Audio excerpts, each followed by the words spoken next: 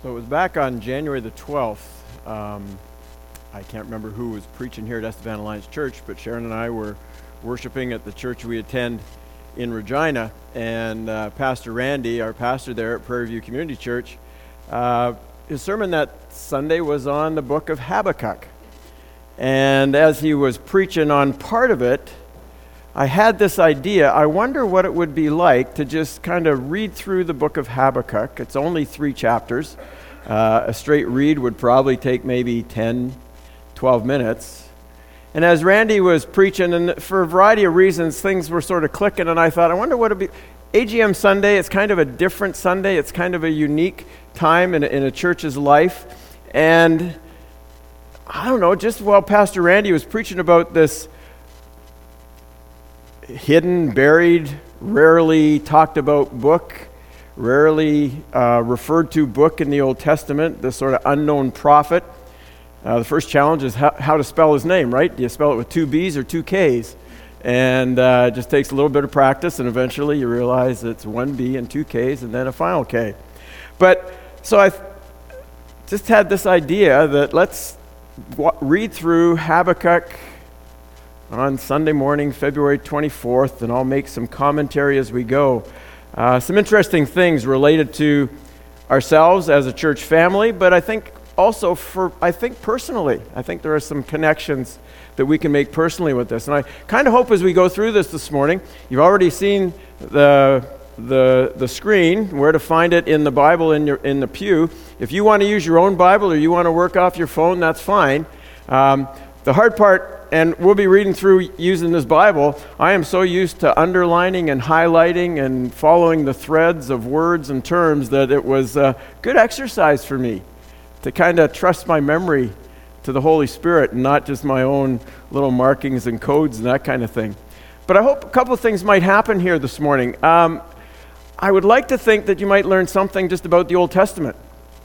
The Old Testament is sort of the forgotten part of the Bible. And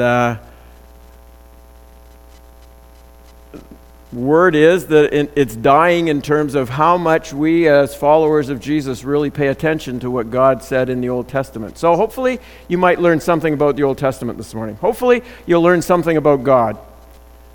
And the songs that Rick has chosen this morning reflect some of the phrases, some of the themes, some of the threads that come up in the book of Habakkuk. And hopefully as you hear some of those echoes again, you'll know where they came from. I would like to think you might learn something about yourself as we learn something about the prophet, as we look into his heart and into his soul. And I would hope that you might learn something about God's world. Over the last few Sundays, one of the songs we've sang a few times, by my request, is "This is my Father's world." And I hope you will learn something as we look at this obscure prophet, something about God's world in which we live today. Now the situation, there's 2 ways to kind of figure out Habakkuk's situation. One is to give you a chart. So here's the chart. Kind of put you, where is Habakkuk? You might recognize some name. You'll recognize some of the prophets, Isaiah, Micah, and so on, some of the big prophets, Jeremiah. So Habakkuk just kind of comes on the scene after Jeremiah. You may or may not recognize some of the kings. Uzziah, who was the king during part of Isaiah's term as a prophet. You might recognize Josiah. And the color code tells you he was a very good king. Hezekiah, during the time of Isaiah as well, very good king. So that's kind of where Habakkuk comes in sort of the role and the timing of the prophets and the prophets that followed him. Ezekiel came after, Daniel came after, and so on, down to Ezra, Nehemiah, and Malachi. And so that's the setting. Now, if you see on your right-hand column there, the northern tribes of Israel was made up of 12 tribes. The northern tribes had been taken away captive. The Assyrians, which is Syria, north of Assyria and Azerbaijan and across over to Turkey, the Assyrians had already taken captive the northern kingdom. And the southern kingdom, which is the tribe of Judah, was kind of, they were still going on as usual. Good kings, bad kings, very good kings, very bad kings, and so on. But the northern tribes had been taken captive by the Assyrians over 100 years before the time of Habakkuk coming on the scene. And that was not a pretty scene. Now, another way to look at this in terms of names and timing and so on, there you see the dates down the one side. Another way to look at that is with maps. I like maps. Geography was my major in university, and I like maps, and I find maps very helpful. So here's another way of looking at sort of Habakkuk's time.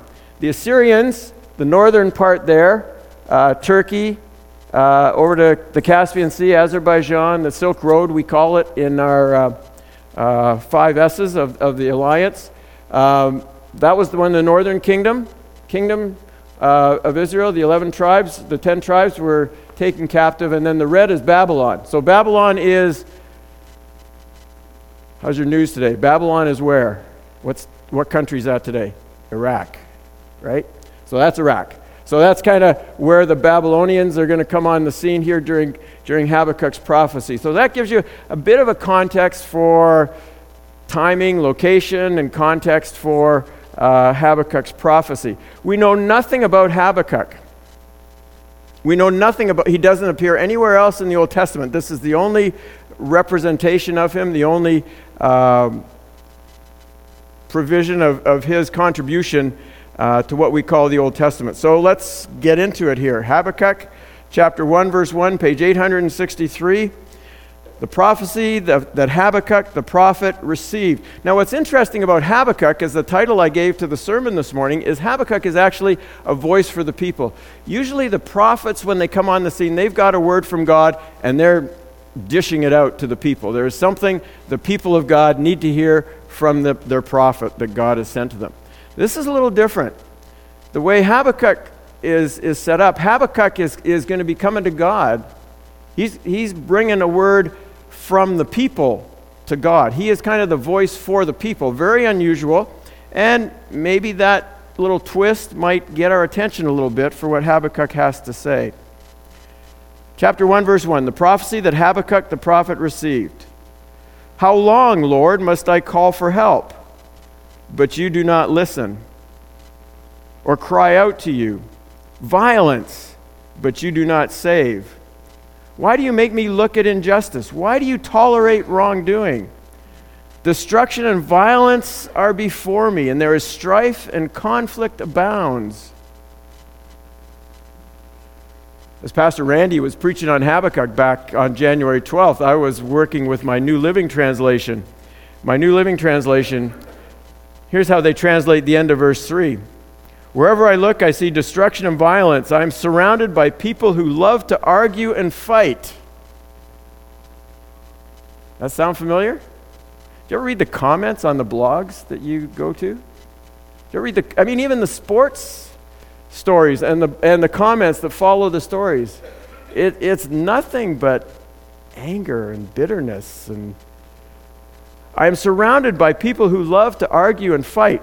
And then those sports shows that we watch, right? It's the two commentators just kind of arguing back and forth with each other. What's the one called? Pardon the Interruption? Is that the one? And they got their own point of view, and they're just back and forth and whatever. It just struck me as I read it in the New Living Translation. I am surrounded by people who love to argue and fight.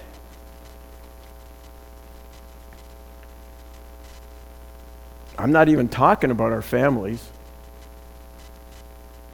Therefore the law is paralyzed, and justice never prevails. The wicked hem in the righteous so that justice is perverted.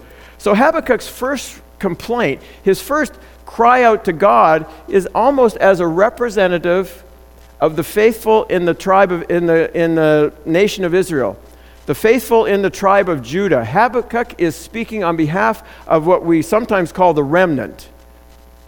Because as you saw the list of bad kings and very bad kings and so on, there was always a faithful few who stayed true to the Lord. And so as Habakkuk's sort of prophecy opens up, he is crying out to God, and it's more of an internal injustice. It's more of an internal violence. We'll get to the external violence and the external injustice in just a moment. But he is crying out on behalf of the faithful in Israel who see all this violence and injustice and wrongdoing and destruction and conflict all around them internally. And if you know the history of the nation of Israel, you know that is a constant sort of cycle. Good king, good response, bad response.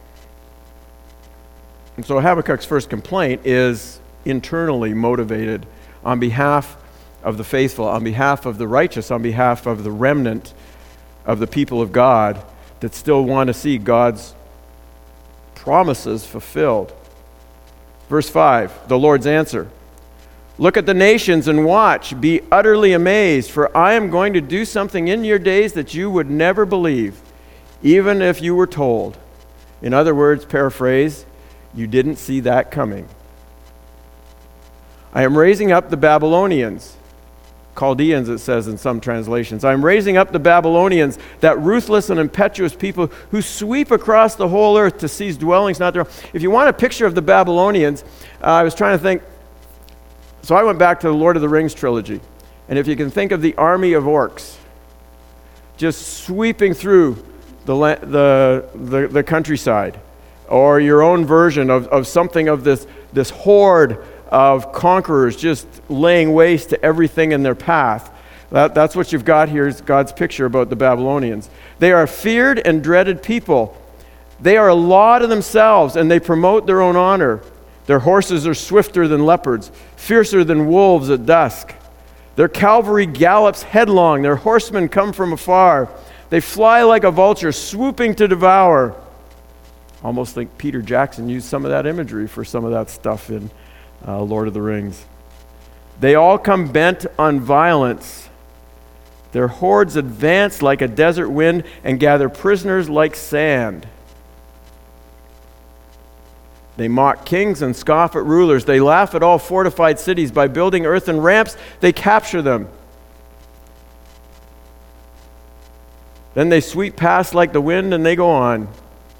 Guilty people whose own strength is their God. So Habakkuk's complaint is, God, what are you going to do about all this violence we see internally in the tribe of Judah, in the nation of Israel? There's your own kings, your own leaders, our priests are not following your word. And Habakkuk's cry on behalf of the remnant was, God, what are you going to do? And God says, well, have I got news for you. Something you would not expect. And here he's going to use the Babylonians as his cleansing, as his discipline for the injustice and the violence and the conflict that abounds within the people of God, within the nation of Israel. He's going to take somebody from outside who is even notoriously worse and a worse reputation, and he's going to use them to cleanse his own people. You see, the people of Israel had this sense that when it came to blessing and cursing, when it came to promise and judgment, the promise and the blessing was for them, and the judgment and the cursing was for everybody else. They had the sense that, boy, we're protected, we're secure in these promises that God has for us, and it's always going to be the other nations, it's always going to be the Gentiles, it's always going to be those who aren't part of the covenant people of God who are going to pay the price. And even when they were wrong, and even when they were in the midst of these bad kings, there was this sense, it seems, in the nation that, well, we're protected by God's promises. Doesn't matter how we live, doesn't matter how we act, doesn't matter what we do in secret or in private, we're protected. Because we're chosen.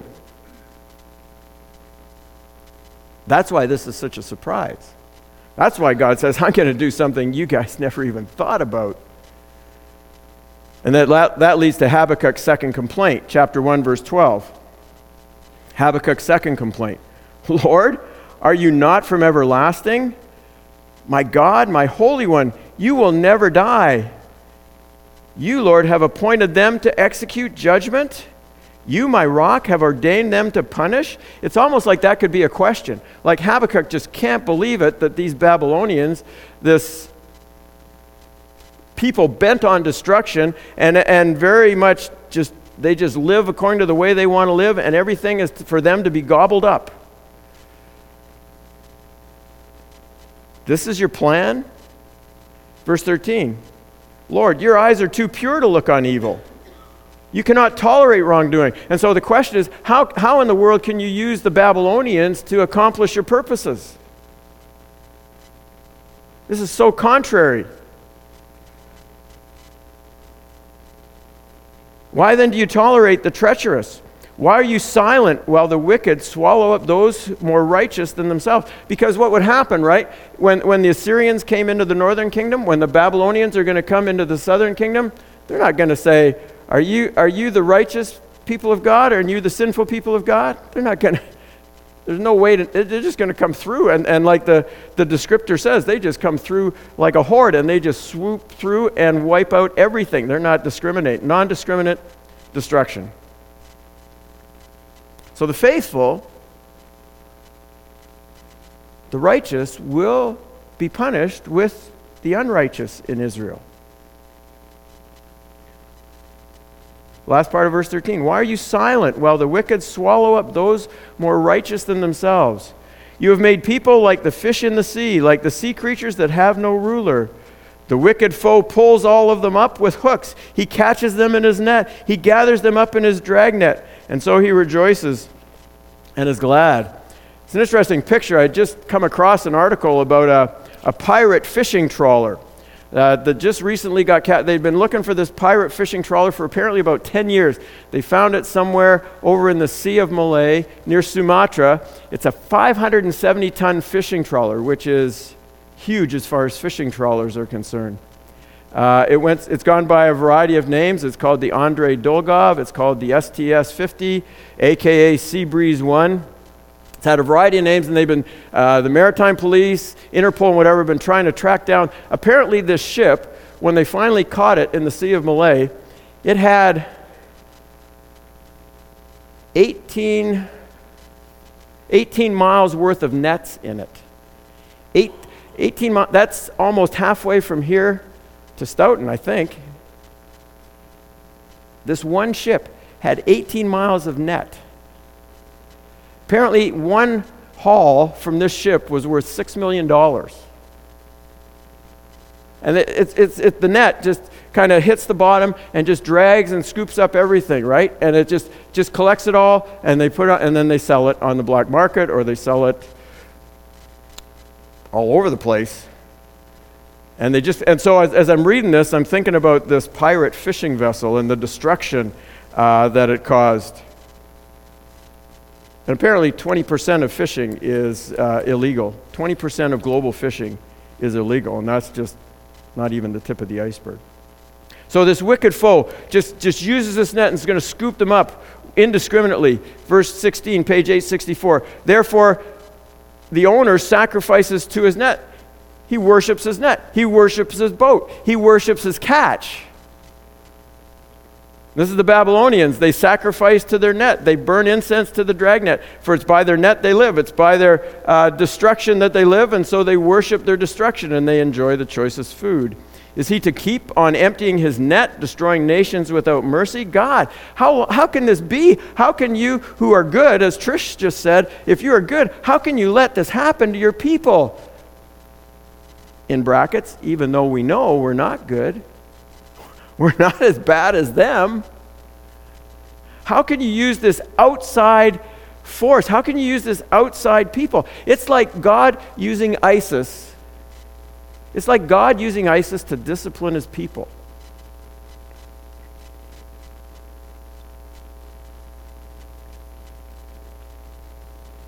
Something outside of God's chosen ones, you might say. So that's Habakkuk's second complaint. Basically, how in the world could you do this? It just doesn't make sense. From what he knew about God, what he understood about God, when he understood about how God worked, he said, this just doesn't make sense. So what's he going to do? Chapter 2. Here's what he's going to do. He's kind of overwhelmed. It's almost as if he doesn't know what to say. Chapter 2, verse 1, I will stand at my watch and station myself on the ramparts, and I will look to see what God will say to me and what answer I am to give to this complaint. He's going to wait, but he's also going to take a little different perspective. He's going to go up on the ramparts. He's going to get a little different view. He's going to go above ground level. He's going to go above ground zero to get a little different perspective on this conundrum that it doesn't make sense. How can God do this? You know, and with all his complaining, Habakkuk's in very good company. I don't know if we know this when we get mad at God or get distressed at God or get a little twisted with God about things. Habakkuk's in very good company. Job would be a classic comparison of Habakkuk when something happened to him that didn't make any sense. Jeremiah would be another one. He didn't just complain. Jeremiah didn't just complain. I think we talked about this a couple weeks ago. Jeremiah didn't just complain to God. He actually accused God of being a liar. He called God a deceitful brook. The psalmist, regularly throughout the Psalms, the psalmist has this cry out to God.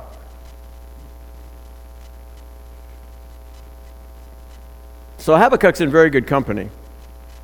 And kind of like Job, he just, okay, I'm just going to sit and wait and hear what God has to say. But he's going to take it up a notch in terms of perspective, right? He's going to have a different view. And he allows himself to have a different view by going up on the wall. Sort of get the bigger picture. He needs a new perspective. He looks beyond ground level. And so here comes the Lord's answer. Chapter 2, verse 2. The Lord's answer. Then the Lord replied, "Write down the revelation and make it plain on tablets." Does that sound familiar? Writing something on tablets. Does that sound familiar? It should. So that a herald may run with it. There's a message to be proclaimed here. For the revelation awaits an appointed time. Twice the word revelation is used. Twice the word revelation is used. And I've said since the first Sunday I was here, when we talked about the vision statement of Estevan Alliance Church, how significant our vision statement is to reveal and embrace God and his son Jesus. What I liked about the vision statement is you don't hear that word reveal very often. It's unique. It's not obscure, but it's unique. And it's so much of what God does to us and what he wants us to do to those who don't know him. So here in Habakkuk chapter 2, the word revelation pops out at me twice. And you know, some of this might be what pops to me, it doesn't pop to you. And there might be some other phrase I just gloss over that may rivet your attention. And that's okay. And I encourage you to not just stop there, but to follow that up and reread the book of Habakkuk and reread some of the references that may be in your reference Bible or in your study Bible. So what pops for me may not pop for you, and that's okay. But I think it's really neat. And another way to affirm Estevan Alliance Church and your vision statement. Write down the revelation. For the revelation awaits an appointed time. It's a very good word. It speaks of the end, and it will not prove false. Though it linger, wait for it. It will certainly come, and it will not delay. So Habakkuk gets this word from God after his second complaint. And here's the picture, here's the image, here's the revelation, here's the vision that God is giving to him. And it starts off with a contrast. Because Habakkuk's question kind of been around, how can you use the Babylonians and here's your people, okay? And so there is this contrast, there is this comparison. Verse 4, God says, yeah, see, he is puffed up. His desires are not upright. But the righteous will live by their faith. The righteous will live by their faithfulness. Now this verse 4 is a huge verse in the New Testament. It's used in Romans chapter 1, it's used in Galatians chapter 3, and it's used again in Hebrews chapter 38. The righteous will live by their faith. Now a couple of things we need to talk about maybe first. This word righteous or righteousness. I think in church life we throw it around very easily and sort of nonchalantly, but I think most people under the age of 30 really, they hear the word righteous or righteousness, and I think it's like, that just goes right by them because it's not a word that's in our day-to-day language. It's a very big word in the Bible. It's a very big word in this verse, as it's used in Romans, and it's used in Galatians 3, and it's used in Hebrews. It's very important, but I don't think we quite get righteousness. It's one of those churchy words. So there's a couple of words that put together with it. To be right, and you start with small, right, righteous, righteousness, and then you go just, justice, and justify. They're kind of all connected in the original Hebrew words and in the New Testament Greek words. So there's right. And part of it's just that idea of being right. Just being right. God is right. God is true. And all those other characteristics that come from God. But so God is the one who is right. And just, fair, true would be another word that fits in with that. And then you go from just to justice and doing the right thing. Justice is doing the right thing. Not just doing the right thing, me doing it for God, but me doing the right thing for the other person around me. So this whole thing of Jeremiah's complaint about injustice within Israel and injustice of the Babylonians who just indiscriminately waste anything in their path. They don't care. It's more about wiping it out than it is about using it. So this injustice then is what's not right, what's not fair, what's not true. And then justify, which is our New Testament word for being made right with God. Justification. But it all kind of hems around and comes from this idea of righteousness and righteous and so on, which I think simply points us back to the fact that God is true. God is the righteous one. God is the holy one. And then everything needs to align with him. And sometimes we forget, and we'll talk about this in a minute, that injustice, as the prophets talk about it, is just as important for the people of God to respond to as is our unrighteousness as sinners. Our unrighteousness as sinners before God, personally, is just as important as injustice in the world around us is just as important. And so you'll notice in the TNIV translation here, verse 4 says, "But the righteous will live by their faithfulness." Some translations will say will live by faith. Some say by their faithfulness. Now there's a fair debate about what the word means here. Because the idea of living by faith, and the Romans chapter 1 reference, if you got a reference Bible, it'll send you to Romans chapter 1. It'll send you to Galatians 3, chapter 3, verse 11. Those references to righteousness are about righteousness by faith as opposed to righteousness from works, or righteousness by my good deeds, or righteousness from my obedience to the law. So some translators will take this and say, the righteous will live by faith. And it's this idea of faith versus works. It's nothing I can do. It's nothing I contribute. It's nothing I do to make myself look better for God. It's only by faith in God that he is right, that he is just, and that he is true, and he will do the right thing. But Hebrews chapter 10 comes along and uses this very same verse to talk about our faithfulness, to talk about enduring, to talk about keeping on with God even when everything else is bleak and there's no evidence that God is even in the picture for us, that we will stay faithful, that we will stay true, that we will obey even though we have no indication that God is in our situation. Because by the end of Hebrews, what happens in the apostles' letter to the Christians is that they haven't yet been persecuted to the point of shedding blood. They're in a persecution situation. But the apostle says, you haven't yet been persecuted to the point of shedding blood, but it's going to get worse. Will you hang in there? Will you endure? Will you be faithful? Will you obey even though you don't have a shred of evidence that God's promises are going to come true, because it looks exactly the opposite? So it's not either or.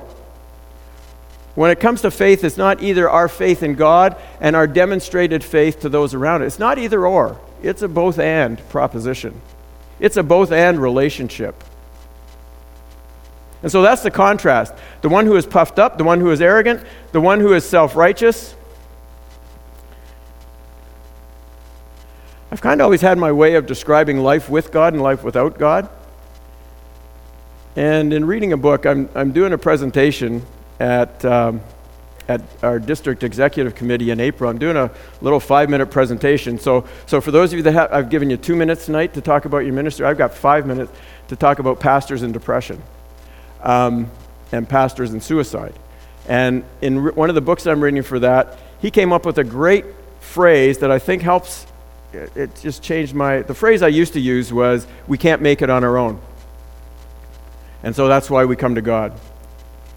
Mark Maynell, in his book, When Darkness Seems My Closest Friend, talked about people who live in God's world as if it was their own.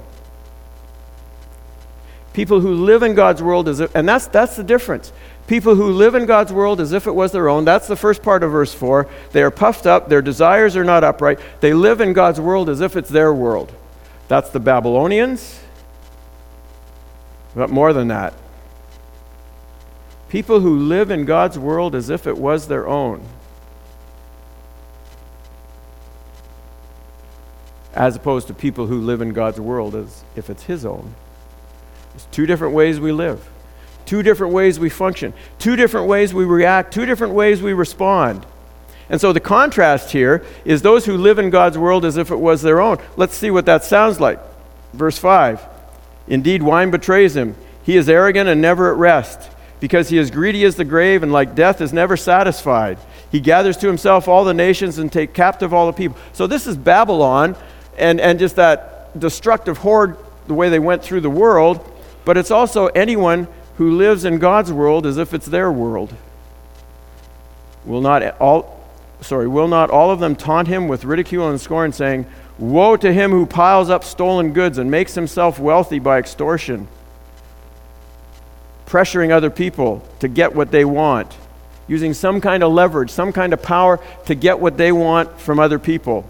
Will not your creditors suddenly arise? Will they not wake up and make you tremble? Then you will become their prey. At some point, the worm is going to turn, because you've plundered many nations. The peoples who are left will one day plunder you. And that's exactly what happens.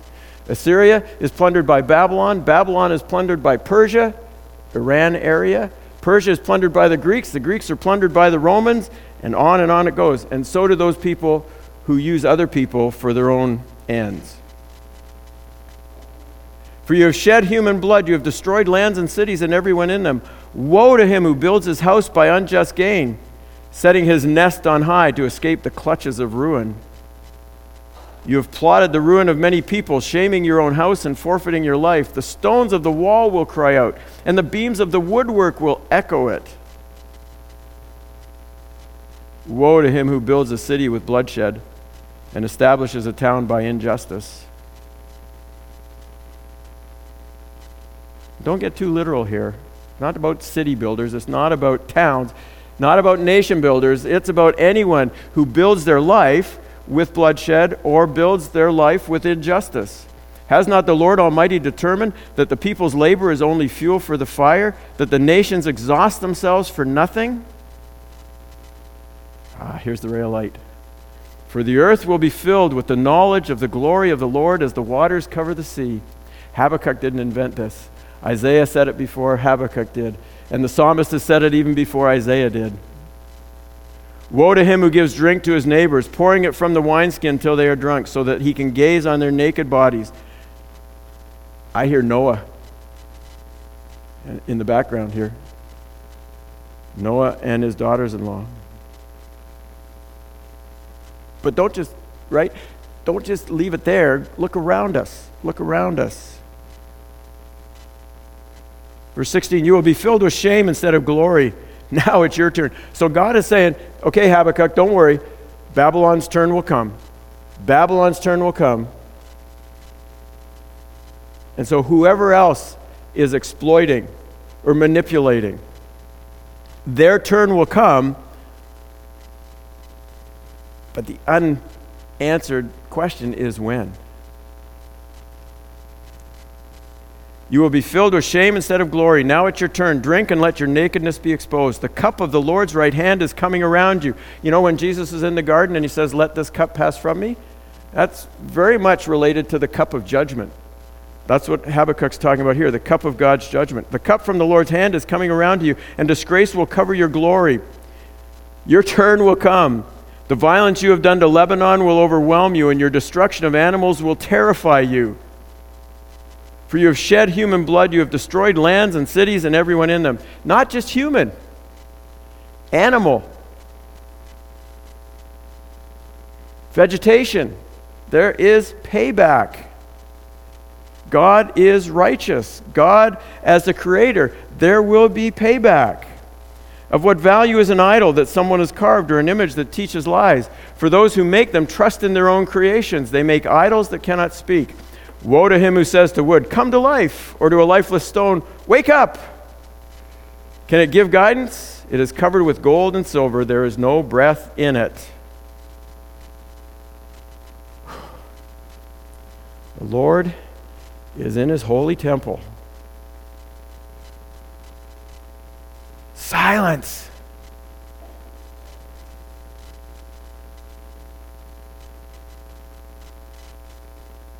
The Lord is in his holy temple. Let all the earth be silent before him.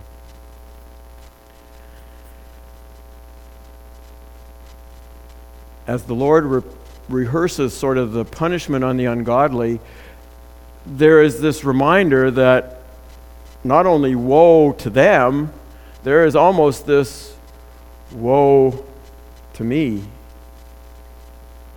The Lord is in his holy temple. And so there is an element here, I think a word to Habakkuk, like, yeah, your complaint, some say he crossed the line, others say he didn't. But it's like, same as Job, right? End of story. When he hears from God, it's like, everything I've said doesn't matter. The Lord is in his holy temple. Let all the earth be silent before him. And so then Habakkuk responds with a song. Habakkuk responds with a prayer. It's a prayer, it's a song, it's a psalm, P-S-A-L-M. It's a psalm of Habakkuk. It's poetry, it's music, it's prayer. For some of us, prayer is our outlet. For some of us, music is our outlet. You find that one song, it's your go-to song. God will make a way when there seems to be no way. He's my defender. He's my rescuer. So Habakkuk, it all comes together for him. This is the vision that God gave him in a song, chapter 3. A prayer, a psalm, a song of Habakkuk the prophet on the Shigian oath. Lord, I have heard of your fame. I stand in awe of your deeds. You know what? Please stand with me as I just finished reading this. Just stand with me.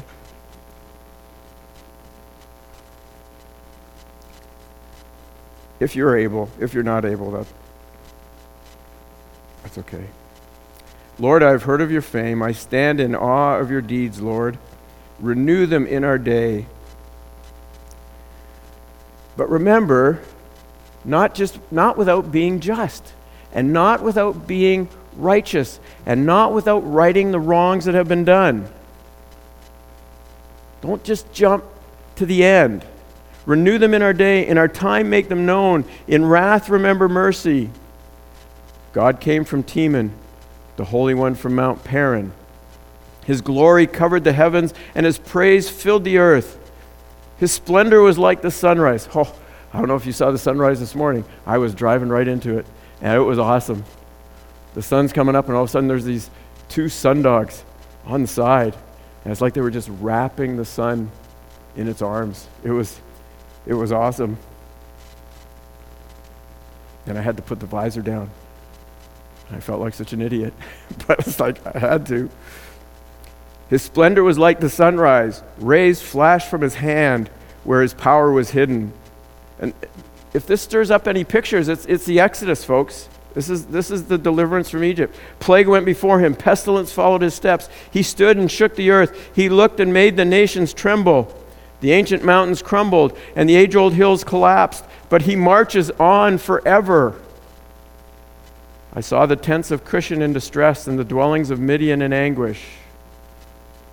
These were enemies of Israel that had at some times apparently won the day. Were you angry with the rivers, Lord? Was your wrath against the streams?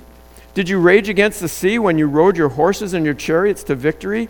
You uncovered your bow. You called for many arrows. You split the earth with rivers, and the mountains saw you, and they writhed. Torrents of water swept by. The deep roared and lifted its waves on high. Sun and moon stood still in the heavens. At the glint of your flying arrows, at the lightning of your flashing spear, in wrath you strode through the earth, and in anger you threshed the nations. You came out to deliver your people, to save your anointed one. So we've gone from the Exodus to where? We've gone from the Exodus to the resurrection. That's the telling story. That's the truth behind God is who he says he is, and he will do what he says he will do. We still ask why, we still ask how long, but that's the evidence. You came out to deliver your people, to save your anointed one. You crushed the leader of the land of wickedness. You stripped him from head to foot. With his own spear you pierced his head when his arrows stormed out to scatter us, gloating as though about to devour the wretched who were in hiding. You trampled the sea with your horses, churning the great waters. I heard, and my heart pounded. My lips quivered at the sound. Decay crept into my bones, and my legs trembled. You'll recognize the psalmist in those verses. Yet I will wait patiently for the day of calamity to come to the nation invading us. When Habakkuk says that, he also knows that calamity is going to come to him first. Though the fig tree does not bud, and there are no grapes on the vines, though the olive crop fails and the fields produce no food, though there are no sheep in the pen and no cattle in the stalls, take whatever you make your living by and replace those words. Fig trees, grapes, vines, crops, fields, food, sheep, cattle. Take whatever you earn your living by, or plan on earning your living by, and replace them with those words. Yet I will rejoice in the Lord. I will be joyful in God my Savior. For the sovereign Lord is my strength. He makes my feet like the feet of a deer. You don't want to get kicked by a deer. He enables me to tread on the heights. And all of this is for the director of music to be played on string instruments. The word of the Lord. Rick.